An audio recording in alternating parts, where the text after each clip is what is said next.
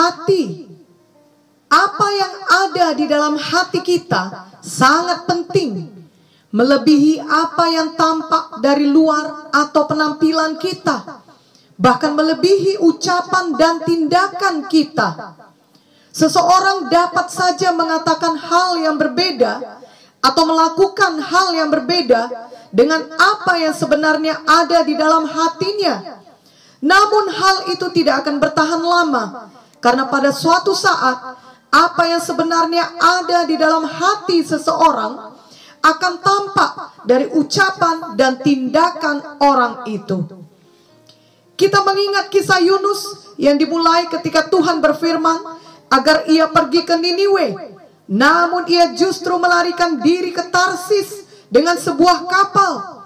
Namun di tengah jalan terjadi badai besar, dan Yunus pun mengakui kepada awak kapal bahwa badai itu terjadi karena ia melarikan diri dan menyuruh mereka mencampakkannya ke laut. Ketika akhirnya mereka mencampakkan Yunus ke laut, badai berhenti dan seekor ikan besar menelan Yunus, di mana Yunus tinggal di dalam perut ikan itu selama 3 hari 3 malam. Dari dalam perut ikan Yunus berdoa dan mengucap syukur kepada Tuhan. Dan kemudian atas perintah Tuhan, ikan itu memuntahkan Yunus ke darat. Dan Tuhan berfirman lagi untuk kedua kalinya kepada Yunus agar ia pergi ke Niniwe dan menyampaikan firman Tuhan kepada mereka. Pada kali ini Yunus tidak melarikan diri lagi, melainkan ia patuh kepada Tuhan dengan pergi ke Niniwe dan berseru kepada mereka bahwa 40 hari lagi Niniwe akan ditunggang balikan. Yang terjadi kemudian adalah seluruh Niniwe termasuk rajanya, penduduknya, bahkan ternaknya berpuasa dan berbalik dari tingkah laku mereka yang jahat. Dalam Yunus 3 ayat 10 dituliskan, ketika Allah melihat perbuatan mereka itu, yakni bagaimana mereka berbalik dari tingkah lakunya yang jahat, maka menyesallah Allah karena malapetaka yang telah dirancangkannya terhadap mereka, dan ia pun tidak jadi melakukannya. Seharusnya hati Yunus bersuka cita melihat Niniwe bertobat, karena memang itulah hati Tuhan, yakni agar setiap orang mau bertobat. 2 Petrus 3 ayat 9 berkata, Tuhan tidak lalai menepati janjinya, sekalipun ada orang yang menganggapnya sebagai kelalaian, tetapi ia sabar terhadap kamu, karena ia menghendaki supaya jangan ada yang binasa, melainkan supaya semua orang berbalik dan bertobat. Jadi Yunus seharusnya bersuka cita melihat Niniwe sungguh-sungguh mendengarkan khotbahnya, sebab sebagai hasilnya mereka tidak jadi dihukum oleh Tuhan. Tetapi apakah benar begitu reaksi Yunus? Ternyata tidaklah demikian reaksinya. Marilah kita membacanya dari Yunus 4 ayat 1 sampai 11. Tetapi hal itu sangat mengesalkan hati Yunus. Lalu marahlah ia dan berdoalah ia kepada Tuhan, katanya, ya Tuhan, bukankah telah kukatakan itu ketika aku masih di negeriku?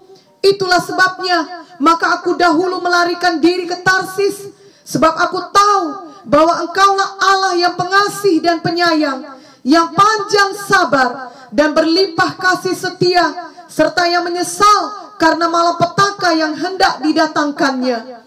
Jadi sekarang ya Tuhan, cabutlah kiranya nyawaku, karena lebih baik aku mati daripada hidup. Tetapi firman Tuhan, layakkah engkau marah? Yunus telah keluar meninggalkan kota itu dan tinggal di sebelah timurnya. Ia mendirikan di situ sebuah pondok dan ia duduk di bawah naungannya, menantikan apa yang akan terjadi atas kota itu.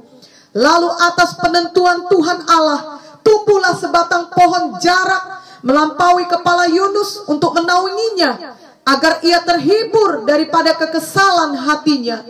Yunus sangat bersuka cita karena pohon jarak itu. Tetapi keesokan harinya, ketika fajar menyingsing, atas penentuan Allah datanglah seekor ulat Ia menggerek pohon jarak itu sehingga layu. Segera sesudah matahari terbit, maka atas penentuan Allah bertiuplah angin timur yang panas terik, sehingga sinar matahari menyakiti kepala Yunus. Lalu rebahlah ia lesu dan berharap supaya mati. Katanya, lebih baiklah aku mati daripada hidup. Tetapi berfirmanlah Allah kepada Yunus, layakkah engkau marah karena pohon jarak itu? Jawabnya, selayaknya lah aku marah sampai mati.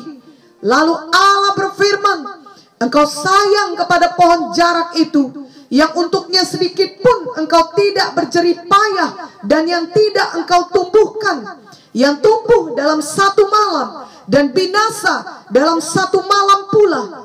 Bagaimana tidak aku akan sayang kepada Niniwe, kota yang besar itu, yang berpenduduk lebih dari 120.000 orang, yang semuanya tak tahu membedakan tangan kanan dari tangan kiri, dengan ternaknya yang banyak. Jadi bukannya hati Yunus bersuka cita atau bersyukur atas pertobatan Niniwe, tetapi hati Yunus justru merasa kesal dan marah kepada Tuhan karena tidak jadi menghukum Niniwe. Perkataan Yunus akhirnya menggambarkan apa yang sebenarnya ada di dalam hatinya, yakni ia sebenarnya masih mengharapkan Niniwe ditunggang balikkan Tuhan. Ia ingin Niniwe dihukum atas dosa-dosa mereka. Bahkan begitu kesalnya Yunus karena Niniwe tidak jadi dihukum, sampai ia berkata kepada Tuhan agar Tuhan mencabut nyawanya, karena lebih baik ia mati daripada hidup dengan melihat Niniwe tidak jadi dihukum Tuhan. Dari kisah ini kita belajar bahwa setelah Yunus masuk ke dalam perut ikan, ia memang kemudian mematuhi perintah Tuhan. Ia patuh pergi ke Niniwe seperti yang difirmankan Tuhan. Namun sebenarnya hatinya belum sepenuhnya berubah. Walaupun tindakannya terlihat mematuhi Tuhan, bahkan walau perkataannya atau khotbahnya kepada Niniwe sesuai dengan yang Tuhan firmankan, namun sebenarnya hatinya masih mengharapkan Niniwe tetap dihukum Tuhan dan dihancurkan Tuhan. Tuhan mengetahui isi hati Yunus yang sebenarnya. Tuhan tidak terkecoh oleh tindakan kepatuhan Yunus yang sebenarnya masih berasal dari hati yang keras. Biarlah kita menyadari bahwa Tuhan juga mengetahui isi hati kita yang sebenarnya. Manusia di sekeliling kita mungkin akan terkecoh oleh tindakan baik yang kita lakukan, oleh ucapan baik yang kita perkatakan, bahkan oleh hasil yang baik yang kita tunjukkan. Tetapi Tuhan tidak akan pernah terkecoh oleh semua hal itu. Tuhan melihat jauh ke dalam hati kita. 1 Samuel 16 ayat 7b berkata, bukan yang dilihat manusia, yang dilihat Allah. Manusia melihat apa yang di depan mata, tetapi Tuhan melihat hati. Dan apa yang dilihat Tuhanlah yang terpenting. Sebab itulah yang benar, dan itulah yang menentukan hidup kita di masa sekarang ini sampai kepada masa kekekalan. Mematuhi Tuhan dengan hati yang keras mungkin saja dapat mendatangkan hasil yang baik, tetapi kita yang melakukan hal itu akan kehilangan sukacita kita. Seperti yang terjadi pada Yunus, ia memang mematuhi Tuhan. Ia pergi ke Niniwe dan mengkhotbahkan firman kepada mereka, dan hasilnya sangat luar biasa baiknya, yakni seluruh Niniwe bertobat. Tetapi Yunus kehilangan sukacitanya karena memang hatinya masih keras terhadap orang Niniwe. Yunus mungkin mempunyai alasan yang baik untuk itu, yakni karena orang Niniwe dan Israel selama ini bermusuhan. Juga dikarenakan memang selama ini orang Niniwe sudah banyak berbuat dosa, jadi mereka memang layak dihukum, atau alasan apa saja. Jadi Yunus tetap mengeraskan hatinya dan memakai kebenarannya itu, sehingga walau tindakannya mematuhi Tuhan, dan hasilnya sangat baik. Sayangnya ia sendiri tidak bersuka cita akan hal itu. Janganlah sampai hal demikian terjadi kepada kita. Biarlah kisah ini mengajari kita untuk mematuhi Tuhan dengan segenap hati kita dan dengan hati yang lembut dan tulus, bukan karena terpaksa atau dengan hati yang keras. Mungkin suatu saat Tuhan memanggil kita untuk melayani orang-orang yang tidak kita sukai, atau Tuhan meminta kita melayani di tempat yang tidak kita senangi, atau Tuhan berfirman kepada kita untuk melakukan suatu hal yang merupakan tantangan besar bagi kita, di mana kita harus keluar dari zona nyaman kita. Sama seperti Tuhan memanggil Yunus untuk melayani orang-orang di Niniwe. Marilah kita memohon Roh Kudus memberikan kepada kita hati yang lembut, yakni hati yang sungguh-sungguh suka mematuhi Tuhan, sehingga pada waktu kita mematuhi Tuhan, kita benar-benar melakukannya dengan sukacita. Yehezkiel 11 ayat 19 sampai 20 berkata, Aku akan memberikan mereka hati yang lain dan roh yang baru di dalam batin mereka. Juga aku akan menjauhkan dari tubuh mereka hati yang keras dan memberikan mereka hati yang taat, supaya mereka hidup menurut segala ketetapanku dan peraturan-peraturanku dengan setia. Maka mereka akan menjadi umatku dan aku akan menjadi Allah mereka. Dan Yehezkiel 36 ayat 26 sampai 27 berkata, Kamu akan kuberikan hati yang baru dan roh yang baru di dalam batinmu, dan aku akan menjauhkan dari tubuhmu hati yang keras, dan kuberikan kepadamu hati yang taat. Rohku akan kuberikan diam di dalam batinmu, dan aku akan membuat kamu hidup menurut segala ketetapanku, dan tetap berpegang pada peraturan-peraturanku dan melakukannya. Biarlah hal ini dijadikan kepada kita. Biarlah kita memiliki hati yang baru, yakni hati yang taat. Kiranya hati yang keras dijauhkan daripada kita. Hati yang baru tentunya berarti kita memiliki hati yang selalu mau bertobat, khususnya di masa pandemi COVID-19 yang belum berakhir ini, dan juga di tengah banyaknya bencana dan kejahatan yang melanda di sekeliling kita.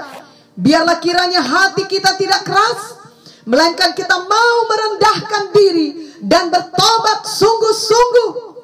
2 Tawarik 7 ayat 14 berkata, Dan umatku yang atasnya namaku disebut merendahkan diri, berdoa dan mencari wajahku, lalu berbalik dari jalan-jalannya yang jahat, maka aku akan mendengar dari sorga dan mengampuni dosa mereka, serta memulihkan negeri mereka. Tiap-tiap hari dengan rendah hati, marilah kita menguji diri kita sendiri. Apakah masih ada hal-hal yang belum benar di dalam hati kita, yang mungkin selama ini tidak kita sadari? Biarlah kita mau bertobat dari semua jalan kita yang salah tersebut. Hati yang baru juga berarti kita memiliki hati yang selalu penuh ucapan syukur kepada Tuhan. Di saat pandemi seperti ini, sangat mudah untuk mengeluh, khawatir, merasa bosan, ataupun merasa takut. Namun semua itu bukanlah respon yang benar, dan itu semua datang dari hati yang tidak benar pula. Bila hati kita ada di dalam kebenaran firman Tuhan, di dalam persekutuan dengan Tuhan, maka hati kita akan tetap penuh dengan ucapan syukur di dalam semua keadaan yang kita hadapi sekarang ini. Memang tentunya hati kita pasti berduka cita akan banyaknya nyawa yang hilang oleh karena pandemi COVID-19 ini. Sungguh tidak dapat dibayangkan kesedihan yang dialami oleh setiap keluarga yang kehilangan, khususnya ketika mereka tidak dapat menguburkan jasad orang yang mereka kasihi dengan cara seperti biasanya. Dan kita harus mengingat, bahkan harus selalu mendoakan orang-orang yang sudah terinfeksi dan sedang berjuang melawan COVID-19.